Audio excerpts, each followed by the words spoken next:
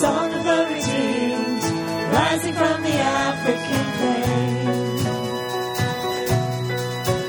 It's the song of the forgiven, drowning out the Amazon rain. The song of ancient believers, filled with God's holy fire. It's every tribe, every tongue, every nation, a love song born of a grateful choir. Song God's children singing glory, glory, hallelujah, He reigns, He reigns. Song God's children singing glory, glory, hallelujah, He reigns, He reigns. Let it rise above the forest, caught up in the heavenly sound.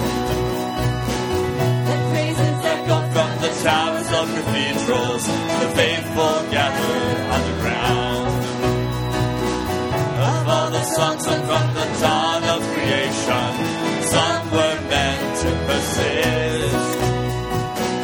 Of all the bells rung from 1,000 steeples, none rings truer than this.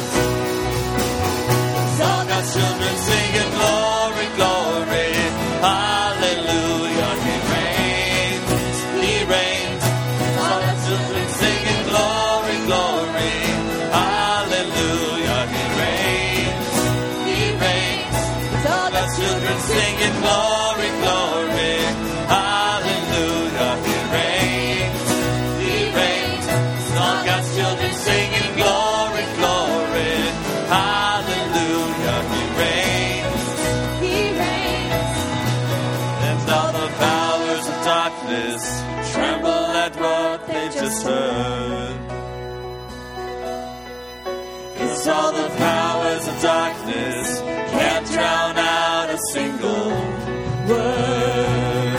But all God's children sing out glory, glory, hallelujah, He reigns, He reigns.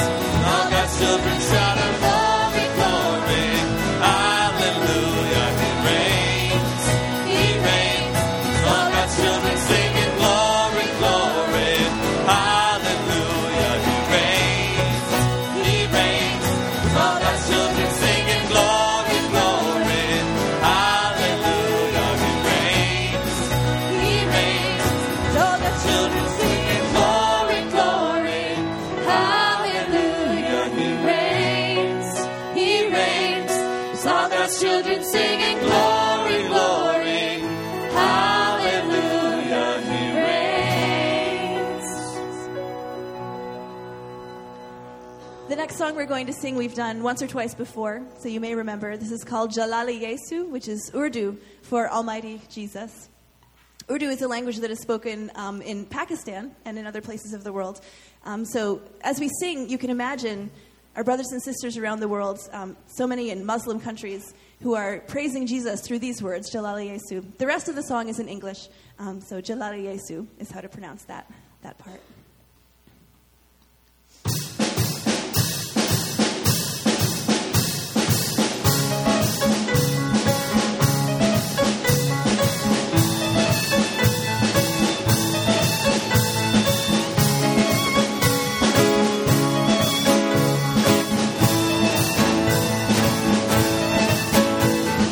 You are grace and truth. You are full of grace and truth.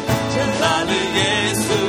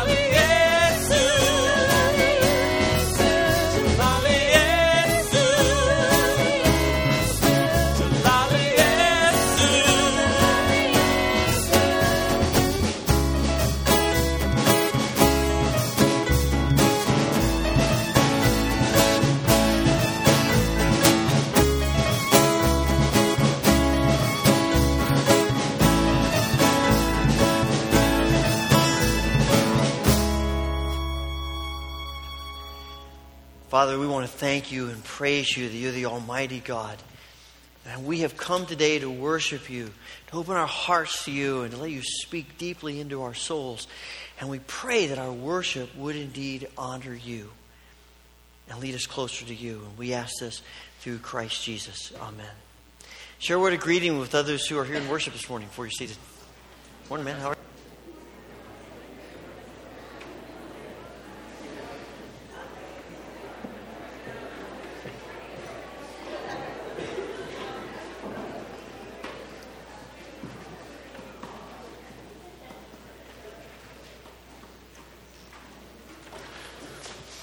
I want to thank everyone who brought food this morning, and as you can see, it's piling up, and we appreciate that.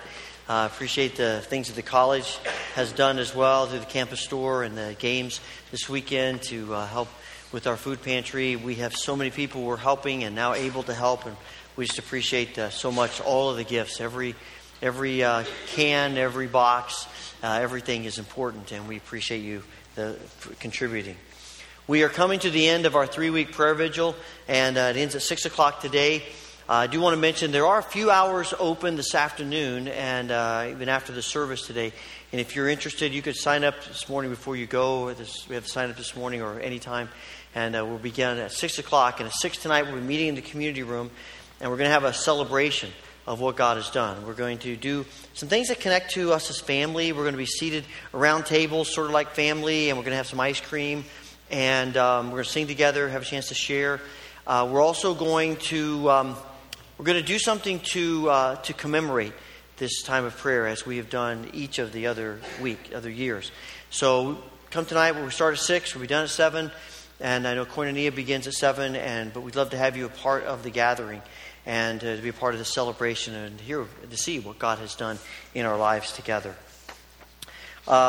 Thanksgiving this week, so the office, there won't be any Wednesday evening activities, and the office will be closed Thursday and Friday. There are a number of prayer concerns in the bulletin. We continue to pray for things around the world, as well as stuff connected to us here. And there are a couple of inserts in your bulletin. One's about PRISM. I encourage you to take a look at that if you haven't already and are not aware of that gathering coming up in a couple of weeks. And also there's a Faith Promise commitment card. It's something we've done the last couple of years where we have helped to fund some of our missions program through Faith Promise. And if you're here last week, you heard Coach Lord talk about how we do this, and it's a faith giving. It's trusting God for something beyond what you might think you can do yourself. And we have had some amazing stories as people have stepped out in faith, and God has supplied. So take this. We have a couple weeks to think and pray about this, and to when you want to, what you'd like to give, if you want to participate. And we'll be collecting those in a couple of weeks. At this time, we're going to ask the ushers to come and assist us in the giving of our tithes and offerings.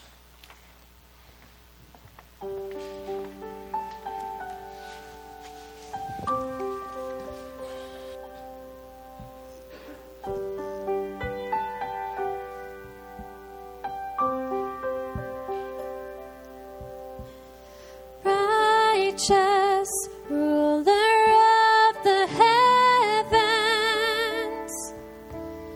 holy, holy our God, sovereign Lord of all creation, holy, holy our God. Every tribe and tongue, lift your voice as one. He is greatly to be praised. Sing to the Lord, oh my soul. Let the heavens shout for joy. Great is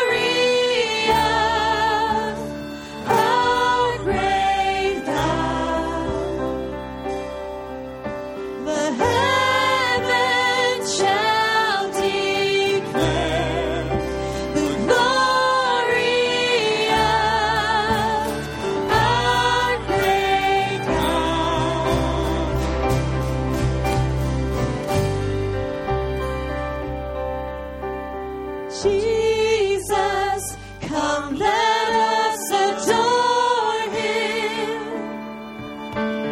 Holy, holy our God. Sing to the Lord, oh my soul. Let the heavens shout for joy. Great is our God. Great is our God. Sing to the Lord, oh my soul. Let the heavens shout for joy. Great is our God. Great is our God. Great is our God. Great is our God.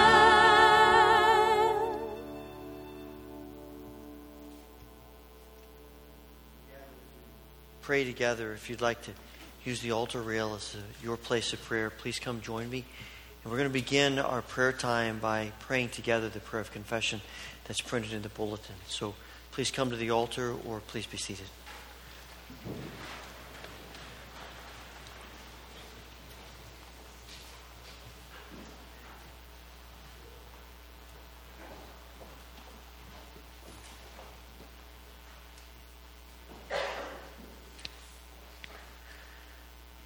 Let's pray together the prayer of confession that's printed in the bulletin. O God, source of all that makes life possible, giver of all that makes life good, we gather to give you our thanks, even as we confess that we have often failed to live our thankfulness. What we have, we take for granted, and we grumble about what we lack. We have squandered your bounty with little thought of those who will come after us. We are more troubled by the few who have more than by the many who have less. Forgive us, O God. In this hour of worship, accept our thanksgiving and teach us to make gratitude and sharing our way of life. Through the grace of Jesus Christ. Amen. Father, we do pray that you will make us people who are grateful to you for every blessing. We are grateful today that you have been with us during these weeks of prayer. You've kept your promise to be present and to hear us and to answer us in your infinite love and grace. And we pray that you will help us to keep trusting you more and more in the days and weeks ahead. Let the sign of our trust be evident in our gratitude. Gratitude for blessings that just kind of knock us off our feet. And blessings that gently tug at our uncanny ability to take things in our daily lives for granted. We ask your gentle care upon your children who live in this fallen world and who suffer so much. For those who suffer innocently because of cruelty. For people caught in the crossfire of war and conflict.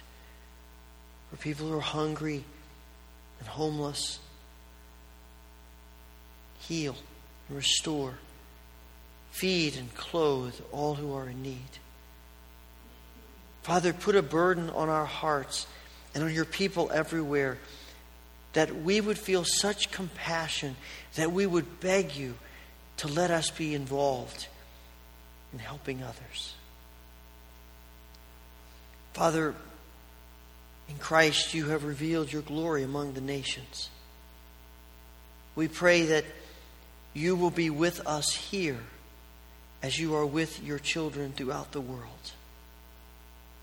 We pray, Father, that that you will help us in our times of need, that you would heal all of our diseases, that you would encourage us, that you would lead us to the deeper things of your Spirit as we trust you each day. Father, we pray that your church throughout the world will be steadfast in the confession of your name, that we will bear witness to your grace here and around the world. And we ask this through Jesus Christ our Lord, who lives and reigns with you in the Holy Spirit, one God, forever and ever. Amen.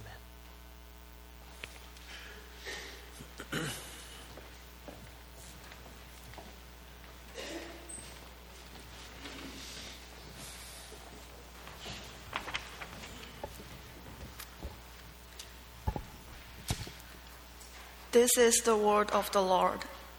这些事以后，我观看，看哪，有大批的群众，没有人能数得过来，是从各邦国、各支派、各民族、各方言来的，站在宝座前和羔羊面前，身穿白袍，手拿棕树枝，大声喊着说：愿救恩归于坐在宝座上的神，也归于羔羊。众天使都站在宝座、众长老和四活物的周围，在宝座面前伏于地，敬拜神说：阿门！愿颂赞、荣耀、智慧、感谢、尊贵、能力、力量都归于我们的神，直到永永远远。阿门！长老中有一位问我说：这些穿白袍的是谁？是从哪里来的？我对他说：我主，你晓得。他对我说：这些人是从大患难中出来的，曾用羔羊的血洗净了他们的袍子，并且洗白了。所以他们在神宝座前昼夜在他殿中侍奉他，做宝座的要用帐幕覆庇他们。他们不再饥，不再渴，日头和一切炎热也必不伤害他们，因为宝座中的羔羊必牧养他们，领他们到生命中的泉，神也必从他们眼中擦去一切的眼泪。阿门。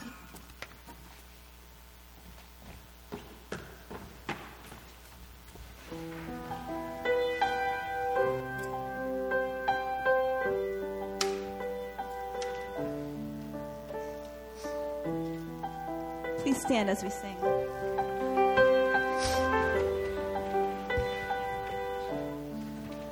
When the stars burn down and the earth wears out, and we stand before the throne with the witnesses who have gone before, we will rise and all applaud, singing blessing and honor and glory and power forever to our God. Singing blessing and honor and glory and power forever to our God.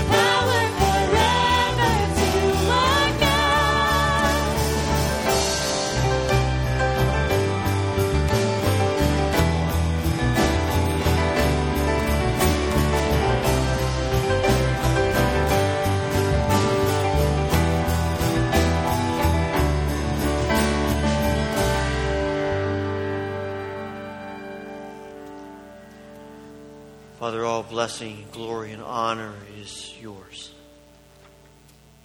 Let us understand that more and more as we continue in worship, and we pray this through Christ. Amen. Please be seated.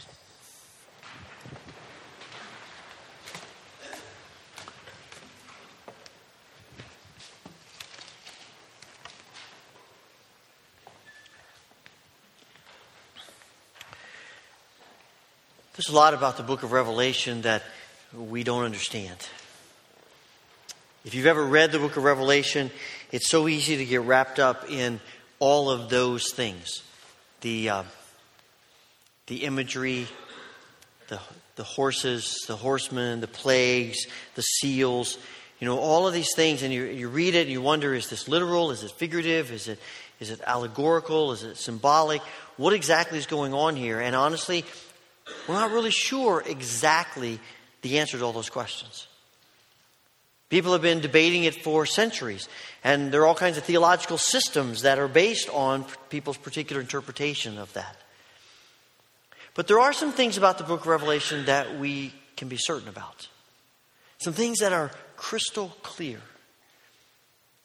One of those is that when the dust settles, when we get to that point in time where God brings in His kingdom and everything is the way He meant it to be, and we get to that point, we are going to discover as never before that Jesus wins. He's the Lord. He's the King. And He really has no rival. The Lamb who was slain and who rose from the dead and who has conquered all, He reigns. And the book of Revelation is very, very clear about that truth. We also can be clear about the demographics of heaven. We can be clear because John gives us a picture of what it looks like in that day and in that time and that heavenly existence. And John tells us that in chapter 5, verse 9, and again in chapter 7, verse 9, he talks about God bringing in this kingdom, this group of people that He has redeemed. And they come from every tribe, every nation, every people group, every language. Every single one. They're all a part of the kingdom. Now, I find that interesting as we have been going through this family tree, and we look back and we see from Adam and Eve to this day, we find in essence that when we get to that final moment, when we get to the time when the kingdom is completely realized, it will be as diverse as we are. Randy Alcorn in his book Heaven says that the new Jerusalem will be a melting pot, a lot like the current Jerusalem. Where you have people who have come together from all different walks of life, from every nation and race and all of these different demographics of the world. And we will come together on that day. And we will learn from each other, and we will know each other in a way that we can't now, and we don't now. But my mindset about heaven was always that we would all sort of be the same. We'd just sort of be clones of each other. But John gives us a different picture. John says there's going to be great diversity in heaven because he could identify people from tribes and people groups and nations. And even he heard different languages being spoken. I always thought we were all going to speak one language, and it was probably going to be English. I don't think that's the case. If it's any one language, it's probably going to be Hebrew. But John seems to tell us that there is this diversity of languages. And maybe what's going to happen is that we will get to that point, and there will be all the different languages of the earth, but we'll have the ability to learn each other's language, and we'll want to learn each other's language, because knowing how people speak and understanding the language that people speak has a great deal to do with understanding the people who speak that language. And we're going to want to know about each other because we love each other and we care for each other. And there is in heaven this image of great diversity that John describes for us. Now you may be sitting there thinking, oh, that's wonderful, but who cares? Really, what does that have to do with us now, how we live? I mean, it's a great picture, and I'm happy it's there, but what is the point? Well, the point is this. If that's the picture of God's kingdom in heaven, and Jesus prays and teaches us to pray, your kingdom come on earth as it is in heaven, then shouldn't it be our goal, our desire, our yearning to develop on this earth the same image of the kingdom that John gives us in heaven? So that when we think about God's kingdom, we're not thinking about everyone being like us. We're thinking about the diversity of the kingdom. We're thinking about the bigness of the kingdom. We're thinking about all of God's people coming together, making up the kingdom, not just in heaven, but now on earth too. But it's not even just that. In chapter 5, verse 10, right after John says, I saw people of every tribe and language and nation and people group, he says, and God created them and God redeemed them to be a kingdom and priests to serve our God. This is not just about diversity in heaven, it is about equality in heaven. That on that day, all of us, all of God's people, all those who have opened their hearts to Christ will be equal in the kingdom. And I'm not sure we always see it that way. But that means that there is no hierarchy in the kingdom. But everyone, all of our diversity will come together on that day, and we will all be royal priests of God's kingdom. And I think that means that now we ought to be looking at each other and thinking about each other as royal priests, equal in the kingdom. There will be no hierarchy. No, I'm better than you, you're better than me. But we're all together. And whatever our differences, they come together in the kingdom of Christ. And that means that we will have not only will there be different nationalities and different languages and different people groups and tribes and races, but different personality types and different socioeconomic groupings. And there will also be this equality of gender. You know, when he gives us this picture, there is no sense of these are just men or these are just women, but these are persons. These are all the people of God who have come together and are equal in God's kingdom. And if that's the image we have of heaven, ought that not to be the image that we have now? That we're all equal together. That we all have value and worth. That we all have the calling to serve God with whatever gifts we may have, whatever places God brings us in life. And there are no limitations to that. If we're a child of God, we use our gifts. And it doesn't matter if we're men or women. It doesn't matter our socioeconomic class. It doesn't matter our race, our nationality. We are all equal in the kingdom of God. I think we wrestle to grasp that. I think this is particularly an issue for us to grasp in the West, and more specifically in North America, and maybe more specifically in the United States of America. There is something in us as Americans that wants to believe that we have figured things out. And if the rest of the world would just do things the way we do them, they would be great. Everything would be perfect. And we have contributed tons to what is good about the world. But there is something in that mindset of, honestly, arrogance. It's the way we think as Americans. It's the way we operate. You know, as businesses, we tell people, this is how we operate our corporations. This is what you ought to do. This is how we think about things. This is how you ought to think about them. You know, everything seems to come back to what do we do as Americans, and that's what you ought to do. And again, while we contribute much to the world, that's a pretty ethnocentric mindset. That somehow we think we're at the center, and that creeps into the church. And we come to believe that it's all about what we can give to the world, and seldom do we ever think, what can we learn from everybody else in the world? You know, if the great sin in the Garden of Eden was arrogance and pride, the solution, as Jesus tells us over and over again, is humility.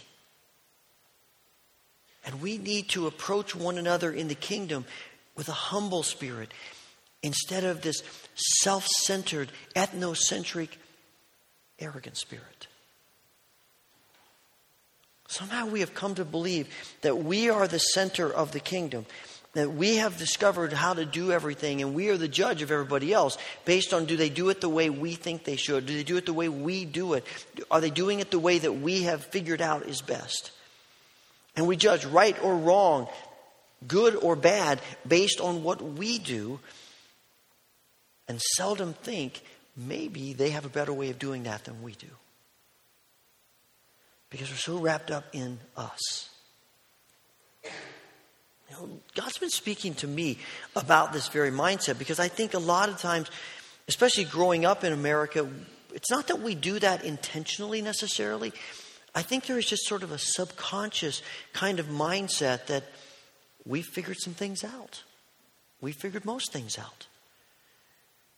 And it's so easy to fall into the trap of believing we understand better than anyone else.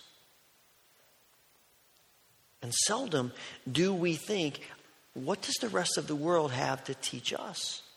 But we should be thinking that way. Especially as brothers and sisters in Christ. Early this fall was an activities fair on campus, the college, and it's a time where they set up tables all around the quad, and clubs and organizations, some remember that, you've been there, line up, and we were very generous and let the church come there, and we set up tables, and we do a lot of recruiting during that time. And since I'm not necessarily recruiting people as some of the other pastors are, I like to spend that time just roaming. And I like to walk all around to every table, meet new people, greet people who are back at school I haven't seen for a while. And I like just walking around, seeing what the different clubs are, what are they doing. And in the course of that this year, I stopped at the table of the Black Heritage Club. And we started talking about, what their club was about and what they were doing. They invited me to come, and I said, I would love to do that. And I actually have attended a couple times. But in the course of that conversation, we were talking about the church, and I mentioned that we were doing this family tree thing this spring or this fall, and some of the things we were doing. And they said, maybe you could come and speak to us as a group. And my initial response was, yeah, I bet there's some things that I could teach you. And then I sensed the Holy Spirit saying to me, is that really the answer you want to give right now? And I said to them, I'll be glad to do that, but what I really want to do is to come and listen to you. I want to come and ask you questions about your life and learn from you and try to understand where you're coming from instead of just trying to get you to understand what I'm thinking. And God is working on my heart to see the world that way, but it's so hard because my natural inclination is to say, I've got answers, and if you just listen to them, everything will be great. And God is continually trying to help me to see that other people have answers that I need, and I need to listen to those. Francis Bacon, a 17th century philosopher, talked about a lot of the idols that we struggle with, and one of the idols he talked about was the idol of the cave. And he said, we have in our minds it's as though we live in a cave, and the only view of the world we have is looking out the entrance of that cave. And that's all we see is that little entrance, the light of that entrance. And that's how we view the world. And we have convinced ourselves that that's all the world there is. And that's the only way to see the world. And we don't even realize how much more there is out there. We're so focused on what we can see and have convinced ourselves that that's all there is to see. And that's the only way to see it. that any other suggestion seems ludicrous to us. And it's because we are so ethnocentric, so self-focused, thinking that we're in the center of all that's going on and everything revolves around us. Someone was telling me that the first class they had in French at the college, the professor said to them, let me just be clear with you, make this right off the bat, French is not a translation of English. And they said that to me, I thought, I've thought that way before. I did not consciously, but sort of thinking, all right, wonder why they came up with that word to translate English, right? I'm pretty sure it's the other way around. But that's just how easily that gets into our minds and how little we realize it. We are continually trying to control things. And we're continually thinking that we are the center, we are the focus. I was thinking about that the other day in the prayer room. I was looking at the map of the world on the wall, and it looks a bit like this map that is going to come up on the screen here. And it reminded me of the maps that we used to have when I was younger and in school. That looked like the second map on the screen. And you see the difference? In the first map, Europe's in the central, and it works well because it divides in the oceans. And the second map, the United States is in the center. And the only way you can do that is to cut Russia in half. But that's what we did for years. That's how we drew maps, with the United States in the middle. Because nothing's more important than the United States. And God has blessed us, and we give thanks for all the things that we have. But just that mindset creeps into us, and it affects how we see and view and treat other people and think about other people. We do that with the way we develop missions. It's all about what we contribute to them, and seldom do we think what they can contribute to us, what we can learn from them. And what I've discovered is that our experience defines what we view as normal. I talk about that with couples in premarital counseling. We come together and start talking about what do they think is normal. And every time it's my experience. And they don't realize that may not be normal. And I talk about that with in terms of Christmas and what you do about Christmas gifts. Some people open gifts on Christmas Eve, some Christmas morning, some Christmas night, some Epiphany. And how do you open gifts? In some families, everybody gets around, you got gifts under the tree, you put a gift in front of the person, they open it up, everyone watches. If it's closed, they may try them on. If it's some kind of gadget, they might try to put it together, look at it. It might take 10 minutes for that person to open that gift. And then put it down, give your gift to the next person. And they do the same thing. In other families, you put your pile of gifts in front of every single person. You say go, and there's just paper flying everywhere. And whatever you grew up doing, that's normal. And when you put together two people who have grown up with different normal, you have conflict. Because we all think that whatever our experience is, that's normal. However abnormal it may seem to everybody else. It's just inherent in us to think my experience is normal. And when we think about the rest of the world, we are continually falling into the trap of we know best, and so we need to control what goes on. We do that with our money. We have a lot of wealth in this country, and probably more money for missions comes from this country than anywhere else. And that's good, and we don't want to stop that. But sometimes we use our money to control the church in other countries of the world. And we say, well, when you get this figured out, we'll give you more. Here's something to get started. Let's see how you do with that, and then we'll give you more as things progress. What if we took whatever the end amount was going to be when we got done, and we just gave it to them? And said, we trust you. We trust the Holy Spirit. Here's the gift we were going to give you. No strings attached, no control. You do what you think is best. we're going, well, wait a second, what if they don't use it right? What if they waste it? And we say that as if we don't waste money.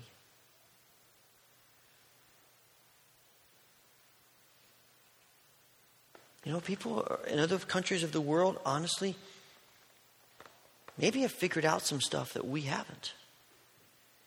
In this country, we're all about independence and how we view our faith. In most of the other countries of the world, it's about community. I think they have something to teach us. In many places of the world, sharing what you have is a higher good than winning. Maybe there's something we need to learn from our brothers and sisters.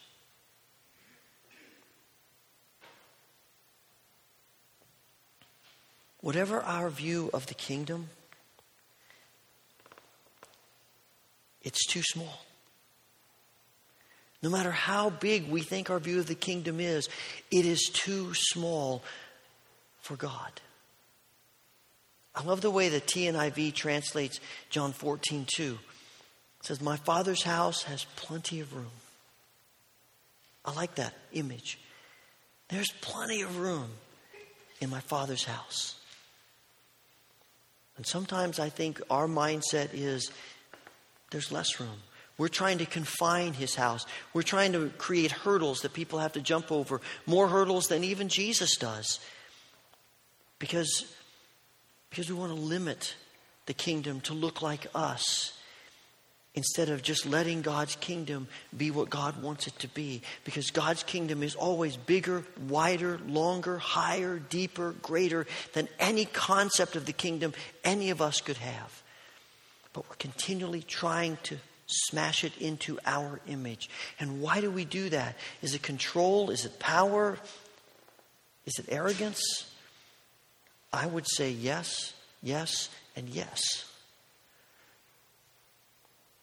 Because we think the kingdom should look like us. When in reality, it's so much bigger than us. And that's what I love about this table. When we come to the table of Christ, we are coming together. And this table doesn't mean that we're now going to be all bland. That we all just look like each other and we all act like each other. Not at all. This is a table where we come with all of our diversity and all of our different ways of seeing things and doing things and the wideness of the kingdom. We all come to this table, but we're unified at this table. And we bring together all the ways in which we are different. And we don't wipe those out. We just mesh them into one. There is a theory that some scholars have said that the image of God cannot be reflected fully in one person or even in a group of people. The image of God can only be fully revealed and reflected in this world by all of God's people together. All of us. Psalm 133 verse 1 says, how good and pleasant it is when God's people live together in unity. God is thrilled, overjoyed when we bring our diversity together to form this beautiful mosaic of the kingdom. That's what I love about the tree that's in the prayer room that we've been using during this prayer vigil. When it started, it was just a blank brown tree. And every time somebody comes in the prayer room to pray, they write their name on one of those leaves and they stick it into the tree. And now you can see what it looks like. After hundreds of hours and hundreds of people coming to pray, they're all different leaves and they're all different names. But what a beautiful picture it makes of the kingdom. And I guess I just keep coming back to this image that John gives us. That if the kingdom of God in heaven is diverse and big and wide and deep, shouldn't our goal as God's people on this earth be to nurture that image? That we would all be one through the grace of Christ. Heavenly Father, we thank you for what you have taught us and for the largeness of your kingdom. We pray, Father, that you will help us to understand your kingdom in a new way as so much bigger than us. And we ask, Father, that you will open our minds to new ways of thinking about the kingdom and moving beyond our ethnocentric mindset. Help us to see the world the way you see it and the kingdom the way you see it, and make us people who are humble about our place. Father, we thank you for the bread and the cup we're going to partake of this morning. We pray your blessing upon this food, that it would nourish our souls, and that it would help us to have a larger, wider, more Christ-like perspective of your great kingdom. We remember, Father, on the night that Jesus met with his disciples, he took bread and he gave thanks to you and he broke it. And he gave it to them, saying, "Take, eat. For this is my body which is broken for you. Do this in remembrance of me." And then he took the cup and he gave thanks to you and he gave it to his disciples, saying, "Drink from this, all of you. For this is my blood of the new covenant shed for your sins and the sins of all people. Every time you do it in remembrance of me." Father, open our hearts to you through the bread and the cup. And we ask this through Christ. Amen.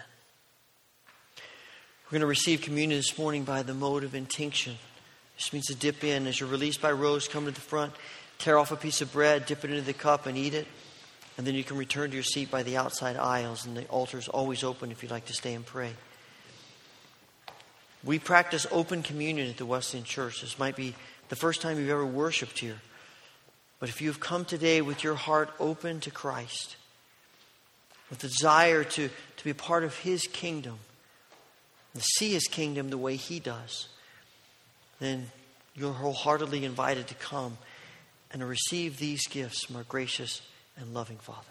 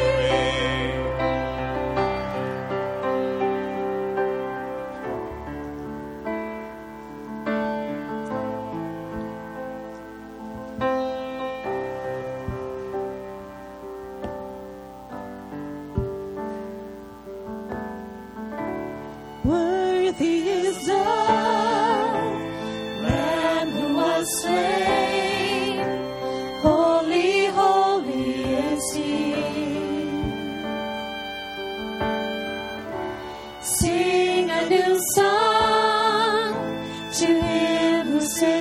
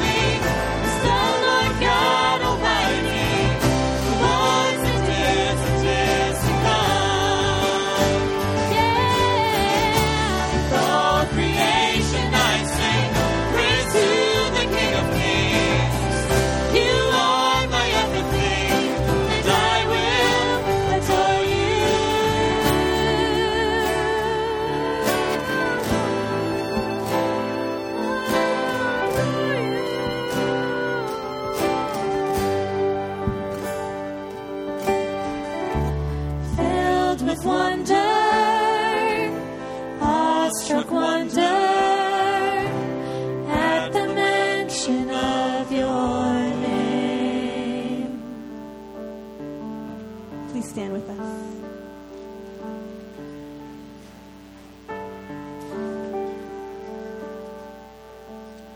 Righteous ruler of the heavens, holy, holy our God, sovereign Lord of all creation, holy, holy our God. Every tribe and tongue, lift your voice as one. He is greatly to be praised. Sing to the Lord, oh my soul. Let the heavens shout for joy. Great is our God. Great is our God.